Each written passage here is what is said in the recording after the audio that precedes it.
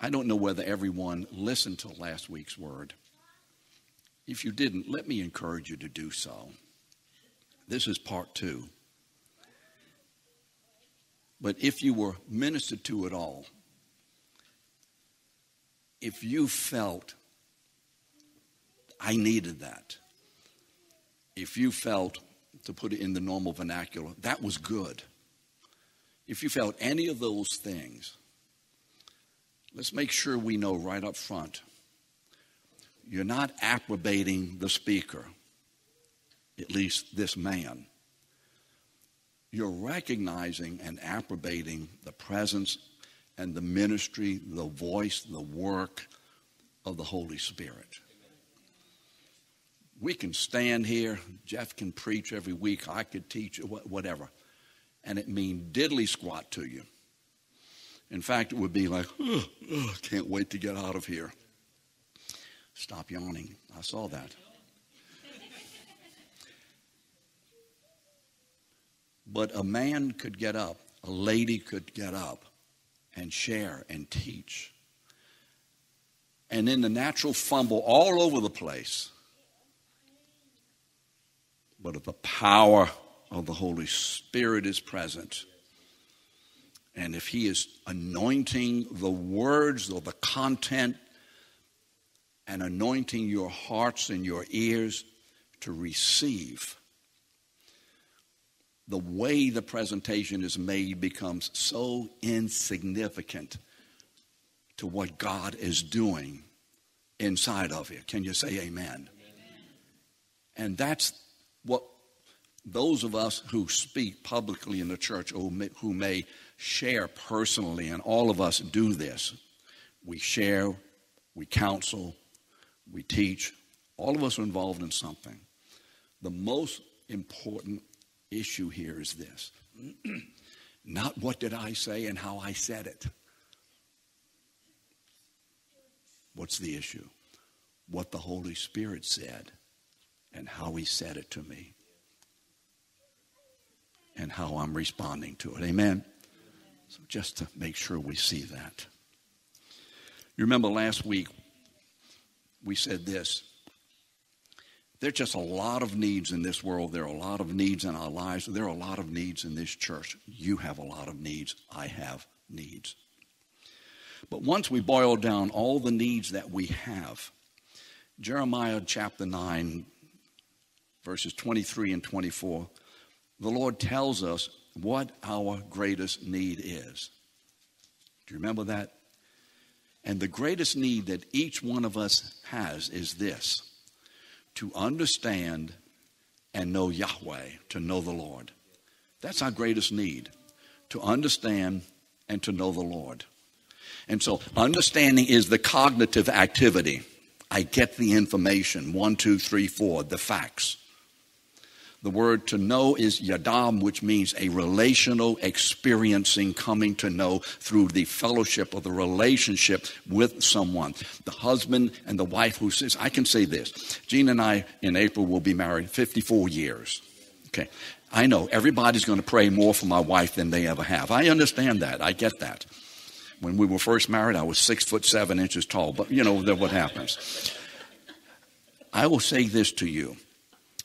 I was in love with Jean when we married.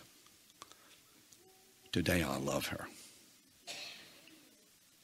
Today, more than any other time in my life, and it grows, it really does. She is the most beautiful and significant human being in my life because we're living together and knowing one another and sharing a life with one another. That's what it means to know. That's what God means when he says, I want you to understand me. There were things we understood about one another. She probably didn't understand enough about me, but, you know, there was enough to marry me. But now we know one another. Now, the activity or the essence of that knowing God is found in 1 John 4:8, I think. The one who does not love does not know God, because God is love. So what is the essence of this fellowship, this relationship which we have with God? What is the essence of it? Well, it certainly contains all of the nature, all of the attributes, all of the character of God. It certainly doesn't. But if we were to boil it down and look at one facet of the nature of God, the facet or the activity of God in my life and your life, which impacts us the very most, and that facet in which we are mostly in touch with, is this love of God. And I think I can say that again for married couples. There are a lot of things about your husbands and wives that you know and that you've experienced. But possibly the most significant one, and I would say it is the most significant one, is this. Does he or does she love you? And do you know it? And do you experience it? Can we put up with a whole lot of other stuff in our marriages if we know for sure that love is the active, central, controlling activity and attribute of our marriage? Can we put up with a whole lot of stuff? Yes. And so that's what it has to do with this love of God. So when 1 John 4:8, and again he repeats it in verse 16, God is love. He's talking about an essential attribute of God. Remember last week we talked about essential attributes. An essential attribute is that which is indigenous to God, is an attribute that combined with all of his other attributes cause God to be who he is. It is the, if you would, formulation, if you would, of his very nature. And so when the Bible says, when the Holy Spirit says through the Apostle John, God is love, he is telling us that love is one of God's essential attributes, that love exists and functions in tandem with all the other attributes, that love is fully contained in every other attribute, and every other attribute is contained in every other attribute. So what we're talking about here is that in the nature of God, there exists essential attributes that without which God is not God. And they all fully, comprehensively, and immediately exist together. And so what we did last week, remember we said that God is omniscient. Remember what omniscient means? What does omniscient mean? You already forgot? Omniscient means what? Knowing everything comprehensively, immediately, at once. And because God is omniscient, what about his love? You can talk back. I mean, I used to teach school. I like that talk back. If God is omniscient, what does it mean about his love? It's also omniscient. Why? Because God being omniscient means that God's love is omniscient. Do we see that? So God is always loving omnisciently. When God is omnipresent, what does that mean? He is everywhere, all the time, immediately. So what does that mean about God's love for me? God's love is also omnipotent. That means that God's love is always with me, present. And then what's the other one? As one person said it years ago, omnipotent. Omnipotent. God's love is all powerful. That means that God can do anything and does anything and everything that is in keeping with his nature. Therefore, God's love is also omnipotent. That nothing and no one in all creation can prevent God's love from accomplishing his purpose. Can you say amen? There's nothing out there that can in any way prevent God from accomplishing his purpose when he sets his love towards something. Now that should say something about our personal relationships with God. God loves me because he knows everything about me. And he loves me anyway. Are there things about your life that you wonder? God loves me because his love has overcome what? Every issue in my life. And God loves me everywhere I go. There's no place where I can go where God's love is as active in that place as it was in the other place, as it will be in every other place. So this morning, we're going to be talking about God's love in relation to the next three attributes, which is immutable, God is sovereign, and God is righteous. So let's go through these and let's see what the Holy Spirit has for us. Father, as we survey very quickly this understanding that your love is contained in every other attribute, that every other attribute is contained in your love. Father, that these are the facets of who you are. Father, enlarge our understanding and cause us to experience in a greater way, in a deeper way, in a more freeing, in a more victorious way, your love for us that you have poured out upon us by the Holy Spirit who's been given to us. Father, we thank you. Touch our hearts, touch our minds, continue to transform us, conforming us into the image of the Lord Jesus. And we ask you in his name, amen. What does immutable mean? What? Change. Unchanging. Now, in this world, is there anything at all that is unchangeable? Is it possible for anything to remain unchangeable? Nothing. There's not the least molecule or the most complicated whatever that does not continually undergo change. Not just once in a while, but it continually changes. We may not see it, but everything continues to change. But only God himself always remains the same. He is today as he was yesterday, as he will ever be. Malachi 3:6. I am the Lord. I don't change. There's nothing about the nature and the character of God that changes. His means to accomplish his purpose may change from time to time. You love, hopefully, your children with an unchangeable love. But the way you deal with your children and the means with which the means that you apply to your children's lives to do this and to do the other thing may change. But hopefully it is your love that remains the same, even though a lot of the other activities may change. God never changes. Can we get that in our hearts and minds today?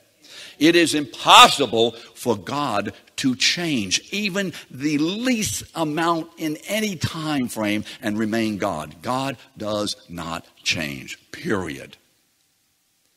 Any theology, any thought that has anything to do with any amount, no matter how little it is, that God changes, you're not talking about the God of the Bible.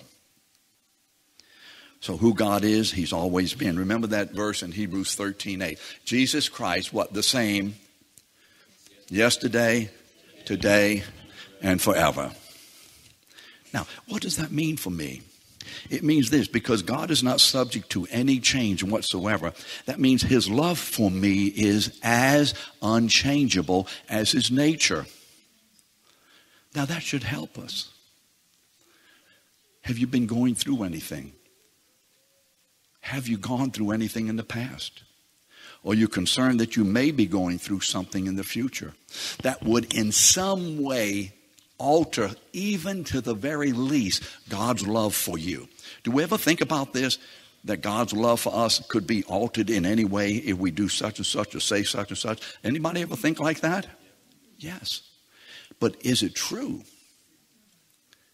Can it be true, Sam? It can't be. You see, if God's love is altered even in the least, Mike, that means his love is not part of his nature. There's something wrong here. God can't be God that way. There's something wrong. This means that God's love for us is not subject to the events or the circumstances of our lives. Can you say amen to that? Aren't you glad that no matter what's going on in my life, no matter how much I'm guilty of whatever it is, God's love remains unchangeable for me? It is impossible for his love to in any way be altered. That doesn't mean he doesn't deal with my sin, but that means that his love and his acceptance for me remains the same. Listen to what Paul says, 2 Timothy 2:13.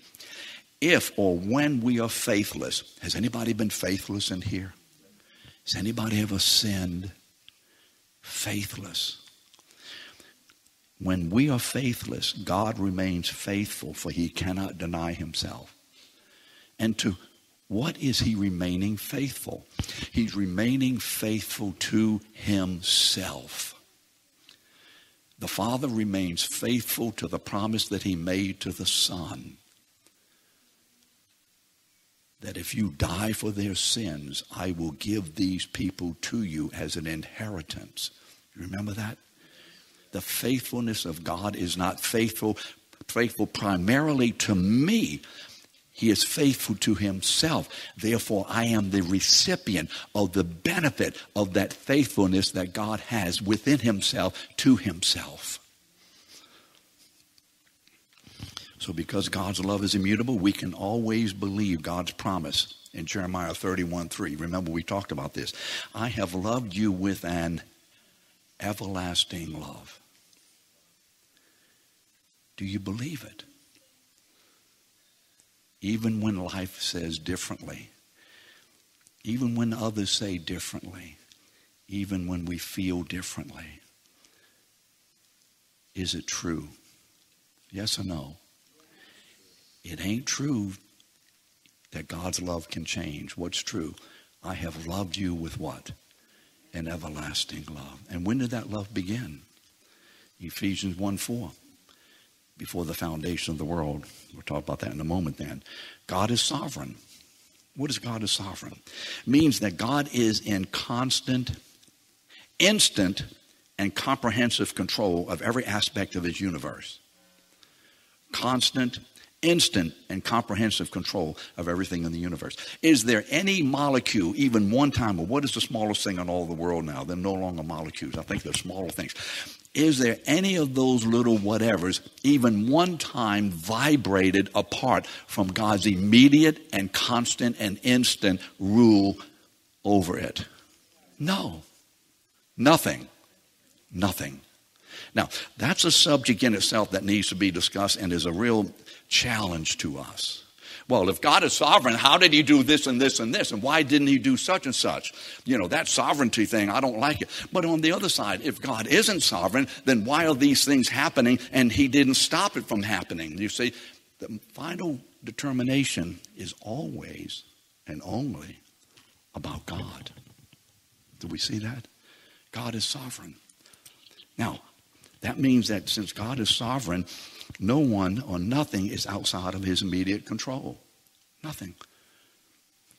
And because God is sovereign, what about his love? His love for us is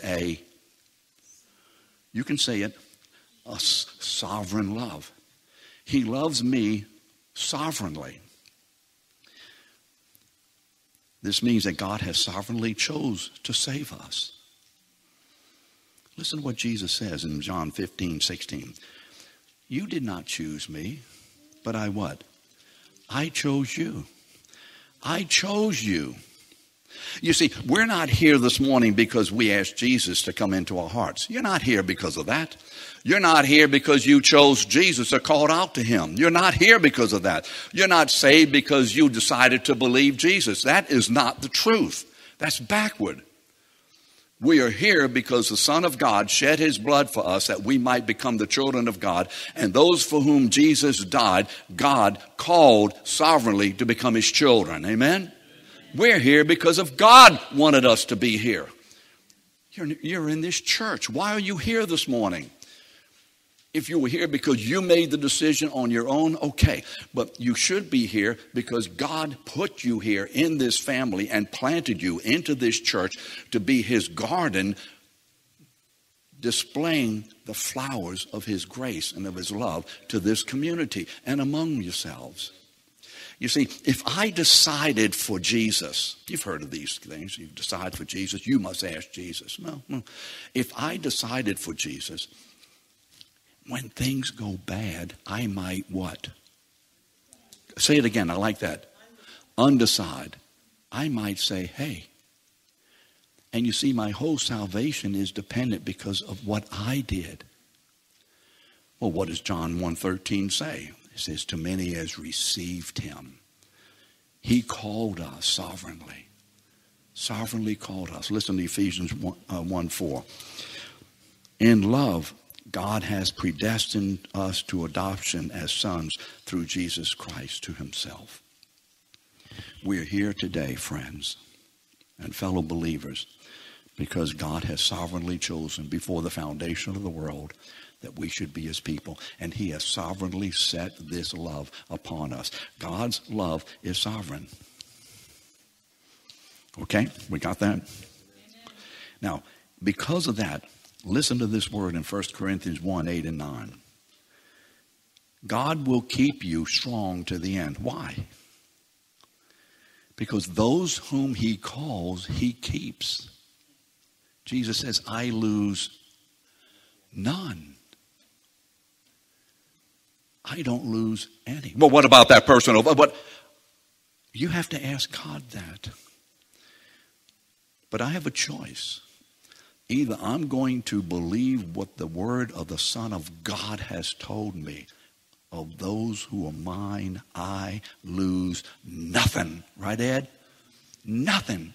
I've never lost any, and I ain't going to lose any. Now, when the God of glory tells you that, Zach, what does it mean?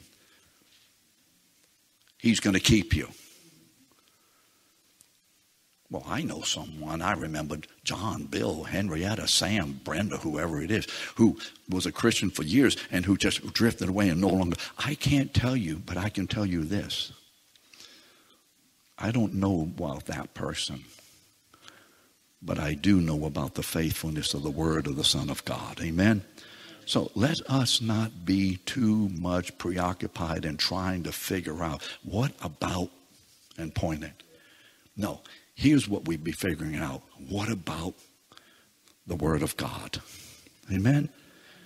No more foolishness on our parts and vain speculations that the apostle talks about. I don't know a lot, but I do know this, that Jesus said, of those who are mine, I lose how many? So do any of you have a fear of being left out, of being falling out, or walking away? If you belong to God, trust me, he who was strong enough to bring you in is strong enough to hold you in. Come on, come on. He who was strong enough to bring you in is strong enough to do what? Hold you in. You were in the worst place before you were saved, and God brought you in. Oh, I know. Well, what about those scriptures? You know, that's for another day. And don't misinterpret the scriptures that you might be thinking of. God will keep you strong to the, is it in your verse right there? God will keep you strong to the what? End. So that you will be what? Is it in your notes? Well, then say it. Blameless on the day of our Lord Jesus Christ. That means when Jesus returns. For God is faithful, through whom you were called into the fellowship of his Son, or with his Son, Jesus Christ our Lord. God's love is immutable. His is a sovereign love. You are in Christ today, not because you decided anything, but because God, before the foundation of the world, decided you would be here in Christ today. And deciding that, he sent the Holy Spirit to birth you into his kingdom, being born again. And he gave you the ability and the desire by faith to say yes to Jesus. God is righteous. God is righteous. Well, righteousness means a lot, but boiled down, I want to emphasize this part of it. God is righteous has to do that God is always and comprehensively right. Right. He's right. What does that mean? That everything he does is in moral correspondence with his own holy, pure nature. That means that everything that he does not do is in moral correspondence with his own personal holy nature. Did you catch that? Well, why doesn't God do such and such or such and such? I don't know. But what I do know is this, that what God does do, every bit of it is what? Right. What? In keeping with himself. God cannot deny himself. Every decision he makes is correct, right, righteous. Every decision he refuses to make is also righteous. How many of us have ever asked, well, I wonder why God didn't do such and such? Well, I don't know the answer to that, but I can tell you part of the answer is, I don't know, but whatever it was, he was right. He was right. You see, this brings up a whole lot of controversy in our own hearts. But the fact of the matter is, we must know who God is in order to understand him better. You see, all of God's ways and deeds are right. Listen to Hosea 14:9. The ways of the Lord are right. Daniel 9:14. The Lord is righteous with respect to all of his deeds. Therefore, because God is righteous, what does that mean about his love? His love is also a righteous love, which means that God loves everything that is righteous, and God is absolutely and vehemently and forever against everything that is unrighteous. See, that's the demarcation. See, this is why we can rejoice when we read these words that we said. In love, he has predestined us to adoption through Jesus Christ. God has loved us with a righteous love. Can you say amen? God has loved us, but here's the problem. You just said that God cannot love anything that is unrighteous and always loves that which is righteous. Did we just say that? Saying that God's love is righteous means that there is no way in all creation that God can even love a molecule that is unrighteous. In other words, that is not commensurate or in, what word do I want? Is with his nature, is in keeping with his nature. God is righteous. His love is righteous. What's the problem? Come on, what's the problem? Remember Romans 3:23? Is it in your notes? What does it say? All of us have sinned and fall short of the glory of God. Now, what you just said, God has loved us with an everlasting love.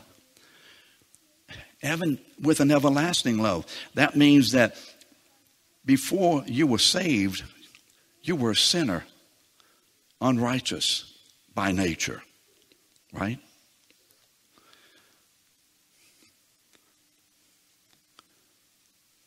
We were sinners and unrighteous by nature. And the result of that you see in Nahum 1:3. The Lord will by no means leave the guilty unpunished. How many of us were by nature guilty? Do you remember Ephesians chapter 2, the first 3 verses? We were all sinners and trespassers. All of us by nature children of wrath. Well, how can God, who is a righteous God, righteously love those who are unrighteous and remain righteous? That's the problem here. And this is the, if you would, the sticking point of Christianity in so many lives. God's love is righteous. He can only love the righteous. But I was unrighteous, but yet I have been the object of God's love from the foundation of the world. So how can that be? What has happened here? Can God righteously love an unrighteous people and remain righteous? Well, in one sense, no. He cannot. He can only love the righteous. Well, the answer is here in Romans 5:8. Now listen to this. God has demonstrated his own love toward us. Now, when was that love demonstrated toward us? It's always been. How long has God loved us? Come on. He didn't start loving you when you got born again. 1 second before, oh, I hate you. Oh, I love you now. Now you're my child. That's not what happened. That's what so many believers think. Now that I'm in Christ, now God loves me. God loved us before he even formed us in our mama's womb. What does it mean before the foundation of the world? Who were you here? Ross, were you here then? Well, what's happening? God has demonstrated his love toward us that while we were still sinners, Christ died for us. Aren't you glad that God doesn't say, you know what? If you repent, I'll forgive you.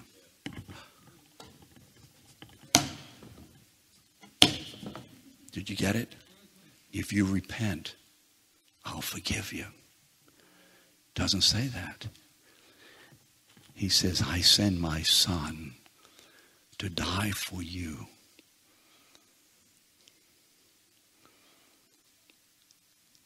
And in that dying for you and taking upon himself the full, final, and forever punishment of all of our sin, so that God the Father may justly declare us as righteous, because at the cross, Jesus carried our unrighteousness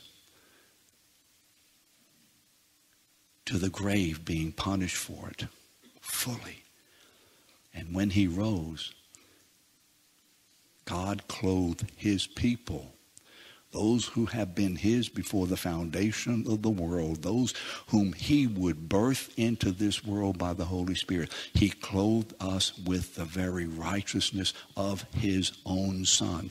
So as a consequence, now God can now justly love us who were unrighteous, because our righteousness has been paid for by our divine substitute who represented us and carried us to the cross, so that God now sees us in his Son as righteous. Amen?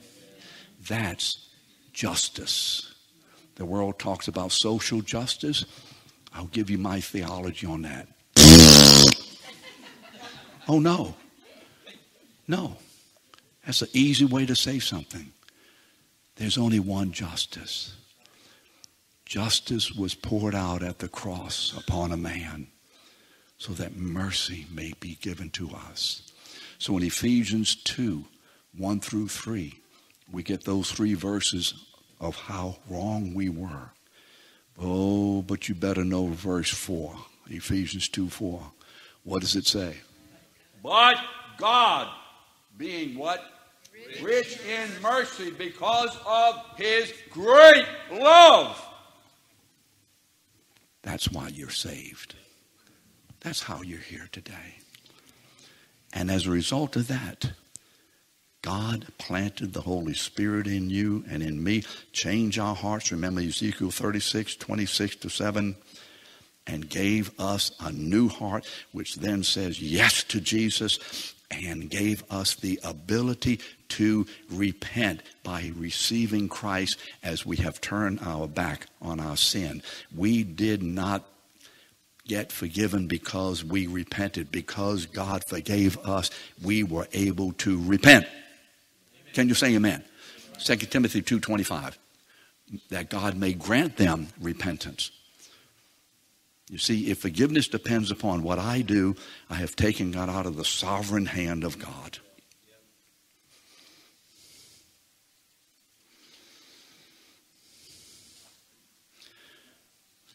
This is good news, friends.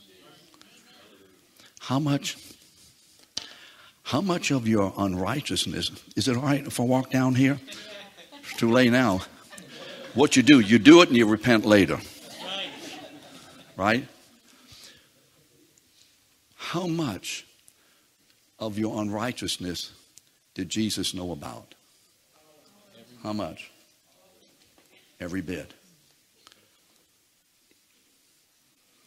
When Jesus died, how much of our sin was placed in him, on him? Every bit. From the moment you were conceived the moment you were conceived to the moment you die, that whole absolute comprehensive person who you used to be, that old nature of sin and rebellion against God, was laid on the shoulders, on Shechem, on the shoulders of him. And when he died, remember John 19:30? Do you remember what it said? You need to know these three words. What did he say in John 19:30 at the cross? It is finished. Paid for all the way. Nothing left out. Why? Because God knows it all. So any sin that I may commit, any number of times I may commit it, was that sin in him at that point? Years ago, my wife and I used to own a printing company. Have I shared this here or not? I have? I'll share it again. Well, I mean, didn't school teachers tell you the same thing twice? You have a tendency to forget. Where are you going? Alaska, yeah. It's going to be cold up there. Y'all better wear your long johns. And what was I talking about? The printing press. I'm standing in the room running a little multi-lit. That's the sound of a printing press. Now you know. And my wife says I had to make sound effects all the time. You know, well, that's what guys do. We make them. Sometimes I make sound effects without preparing for them, but that happens too. It's just a part of age. It happens. You know, yeah, that's it. All of you older. Yeah. And the thought came to me. And it's not the thought from Satan. It's the thought from the Holy Spirit. Guess how many of your thoughts are from the Holy Spirit and you're not even aware of it? You're walking out the house. He says, remember your keys. Thank you, Jesus. Recognize Holy Spirit is more chatty than I am. That says a lot. Now, I like that. Violet says, I confess, she did it. And he says, isn't it wonderful how many of your sins I forgave? The sins that you committed. Oh, that was wonderful. How many can say amen? But then he said, I'm running the printing press. Because I had to keep my eye on the work. You know, you want to pay attention to God, but not that much, correct? And then he said, I'll tell you something even more wonderful that you haven't thought of. I had never thought of it, Joyce. How wonderful it is that I've already forgiven you of the sins that you haven't even committed. Laura, I turned off the press. I stood in that big room and started jumping and yelling. How many of the sins has God forgiven us that we have not yet committed? How many? Oh, I can't hear well. What? Come on, one more time. Belt it out. Oh, I don't mind raising my voice. You shouldn't mind raising yours.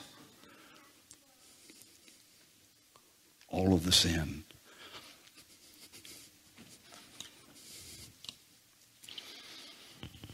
This is the righteous love of God.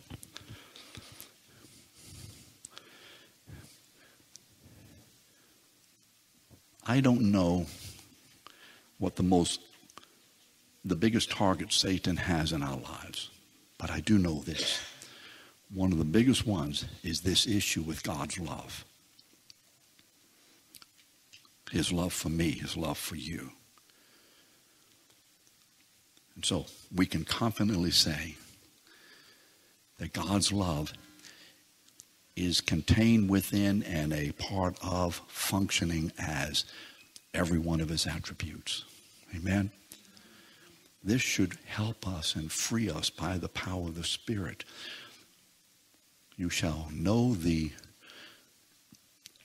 truth, and the truth will what? Make you free. I want to conclude with this.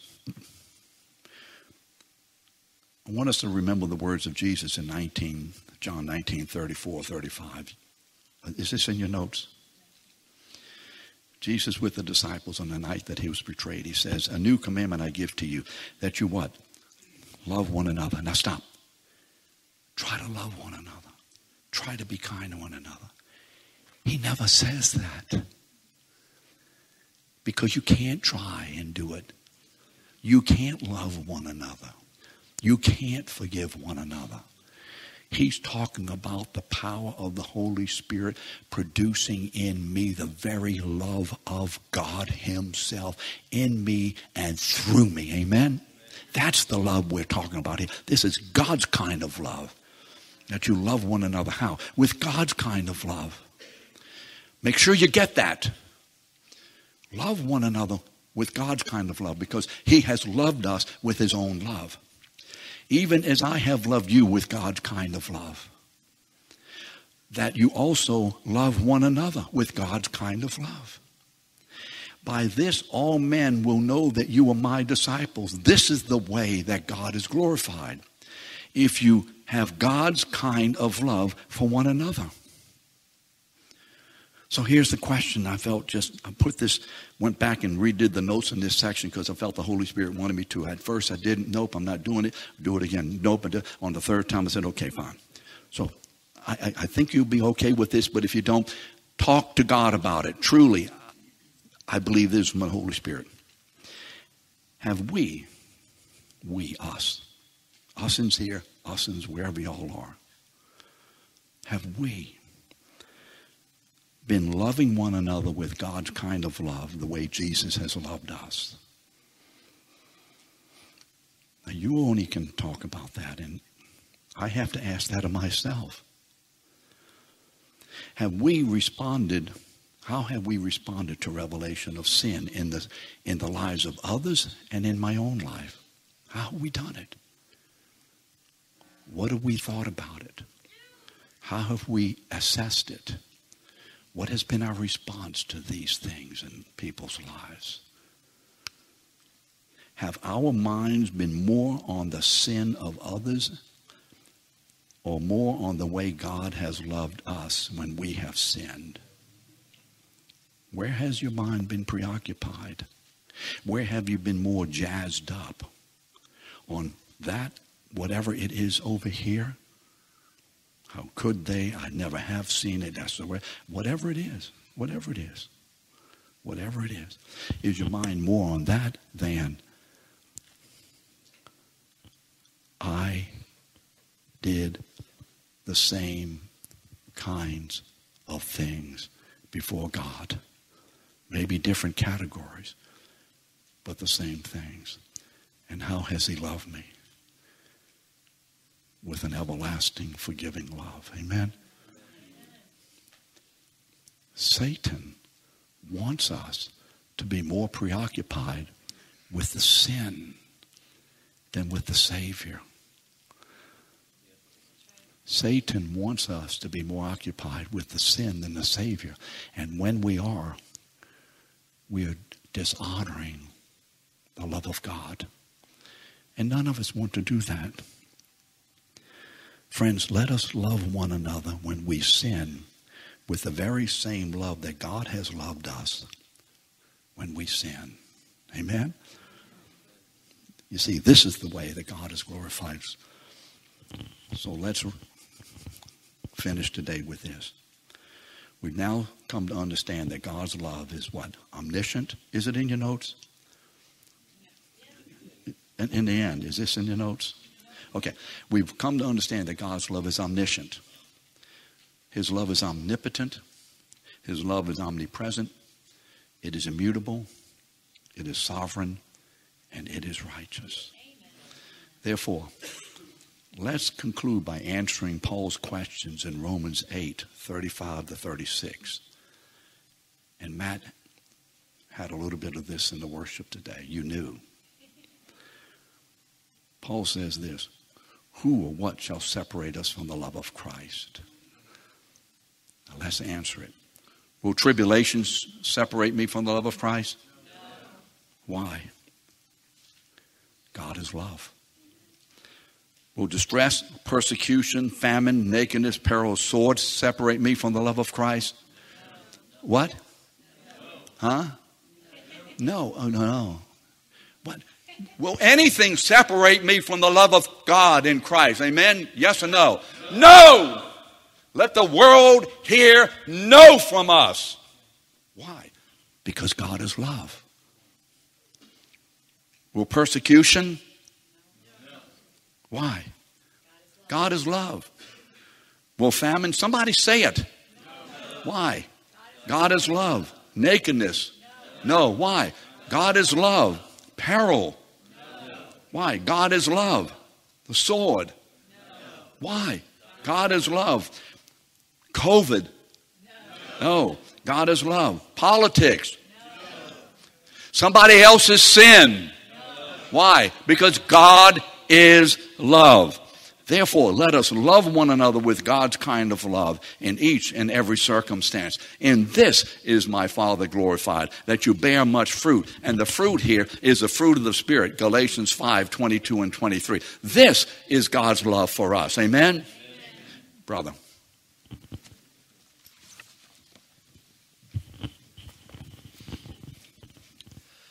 I love how Pastor Peter just finishes.